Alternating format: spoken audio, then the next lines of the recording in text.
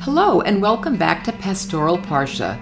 I'm Michelle Friedman, Chair of Pastoral Counseling at YCT Rabbinical School. And I'm Hody Nemus, a second-year rabbinical student, also at YCT. And in each episode of this podcast, we explore psychological insights gleaned from the Torah reading of the week. This week, we're in Parshat Balak, and the theme that we're going to talk about today is the relationship of humans and the natural world, and why we have such a difficult time focusing in on this.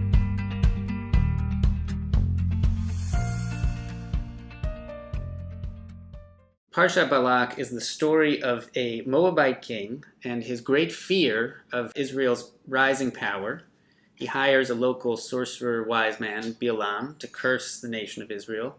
But of course, the plan really fails miserably. Bilam ends up blessing the people instead of cursing them. And what's remarkable about this Torah portion is that it's the first time, really since Genesis, one of the only times in the Torah, that we have a narrative perspective change. That is, the Torah leaves the main action, which is what's happening with the children of Israel, and takes us hundreds of miles away to where Bilam lives, and shows us what he's doing, what he's thinking. And then we encounter a further shift of perspective, and that happens when Bilam's donkey is able to see an angel standing in front of the donkey while Bilam is riding on its back, and the donkey stops, and Bilam gets very angry. He can't see this angel, and starts to whip his donkey. And it says that God opened the donkey's mouth. Vayiftach Hashem et pi ha'aton. Vatomer levilam me asiti lecha ki hikitani ze shalosh regalim. She, the donkey, said to Bilam, "What have I done to you that you have beaten me these 3 times?" Bilam said to the donkey, "You have made a mockery of me. If I had a sword with me, I'd kill you." The donkey replied to Bilam, "Look, I am the donkey that you have been riding all along until this day. Have I been in the habit of doing thus to you?" And he answered, "No." And I think in that moment, Michelle, we see an opportunity for Bilam to suddenly recognize that the world around him, the natural world, the animal world, has agency, and that has its own inner life. And the donkey is not just his property, just an inanimate object. Actually, the donkey is its own agent. Right. So we're going to use this as an opportunity to jump off into a really fascinating point, which is today in 2019, where climate change and environmental concerns are seemingly everywhere in the media. What is it that makes it so hard for us to take these concerns seriously? Why isn't this a number one priority of the Jewish people, and especially maybe the Torah literate Jewish people? In fact, it seems to be a pretty low priority. So let's spend some time today thinking about this. Maybe you could start us off, Hody, by just reviewing some of the really key issues in climate change today.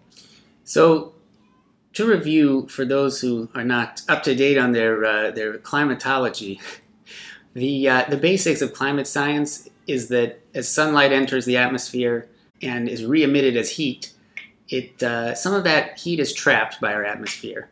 As we've been adding carbon dioxide to the atmosphere by burning gasoline, other fossil fuels, we've been making our planet hotter, slowly but surely. At this point, scientists think that, they don't just think, they know that carbon dioxide is being released into the atmosphere faster than at any time in the last 66 million years. And the impacts are going to be profound for human life in terms of not just heat waves, but starvation, drought, stronger storms of the kinds we've been seeing recently. So we are facing what the National Academy of Sciences and many others have described as a unique and overwhelming threat to the survival of the human species. So, Hody, why do you think people have such a hard time accepting this? I mean, a lot of people say, well, are we really causing climate change? I mean, you just said yourself before, 66 million years ago it was tropical and there were dinosaurs. well, there's no more dinosaurs because of the Ice Age. Was that caused by humans? Was that caused by environmental pollution? So you'll hear this claim a lot, especially from people on the more conservative end of the political spectrum. They'll argue that, there are natural cycles in the world, and we're just caught in another natural cycle. But the truth, unfortunately, I wish that were the case. The truth is that for the people who are experts on climate, who have studied it, 98% of climate scientists, of those people, say that actually the climate is changing and we, humans, are causing it, and that if we don't do something soon, the impacts will be devastating. And certainly there are natural cycles. It's just that the amount of CO2, carbon dioxide, that we've been putting into the atmosphere has totally overridden any natural cycle. All right, so even going with that this is true, we Jews are a small people. So don't we have more pressing things to worry about? Shouldn't we be putting our emphasis, let's say, on Israel? So you'll hear this also often, and particularly in the Orthodox community from which we hail. And it is true that we all have concerns about things that we care about or that our community cares about. But actually, this issue is so big that it will sort of make irrelevant any other issue we care about. And that's because if we don't change our pollution arc now, the amount of pollution we're emitting, we're looking at millions of people dying over the next century. And we're looking at massive geopolitical and civilizational changes. So let's say we deeply care about Israel. Israel is our number one issue. This is going to affect Israel. The Negev is supposed to move about 200 kilometers to the north, which would wipe out the greenery of central Israel. Just totally gone. And unfortunately, drought and heat is starting to destabilize Israel's neighbors. Scientists think that the Syrian revolution actually was partially caused by a massive drought that drove 1.5 million people into Syria's cities from the countryside. And finally, climate change, even if you don't care about people around the world, which I would suggest you should, climate change is going to affect Jewish communities directly, even outside of Israel. As you talk about this, it feels so overwhelming. And I know I've heard people say, people are smart, we'll figure it out. But I'm kind of getting a feeling like it's hopeless. Is it too late? It's a great question, Michelle. It's not too late. And that's the good news. All the scientists, or most of the scientists you'll talk to, will say it is not too late to change our path. And that's because we're dealing with molecules of carbon dioxide. So every molecule that we keep in the ground, every gallon of gas that we don't burn, every solar panel we put up, that's moving us a little closer to slowing down climate change. On an individual or on a small community level, what can we do? What can make a difference? That is an important issue for us to address. The Jewish community is small. It's only about 1 or 2% of the American population, but we have a lot of buildings. We have certainly some political power in places where we might live, and we also pollute a lot. Some back of the envelope numbers that we drew up at an environmental organization I worked for estimated that the Jewish community in America emits about 86.9 million metric tons of carbon dioxide a year.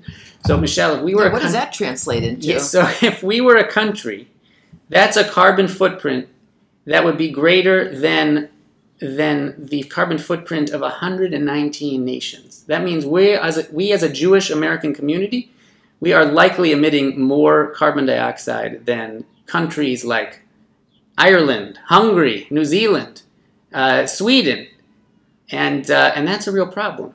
But that means that we have actually immense power to change our synagogues, our JCCs, our schools, to go in and look for ways of lowering our energy use, of perhaps using renewable energy. And the great thing is that actually saves these cash-strapped organizations, it often saves them money. I would encourage people to look up the Chazon Seal of Sustainability, which is a national sort of Jewish seal of good housekeeping for sustainability. Any other organizations or resources that you would suggest interested listeners could go look up on their web? I'd suggest looking up the Jewish Earth Alliance and the Jewish Climate Action Network. I help run the Jewish Climate Action Network of New York City, as a disclaimer, and those groups are actually doing, in some ways, what's the most impactful thing that an individual can do. And do you know what that is? What is it? Political action, lobbying, talking to your legislators, and because our government has a real role to play, I think.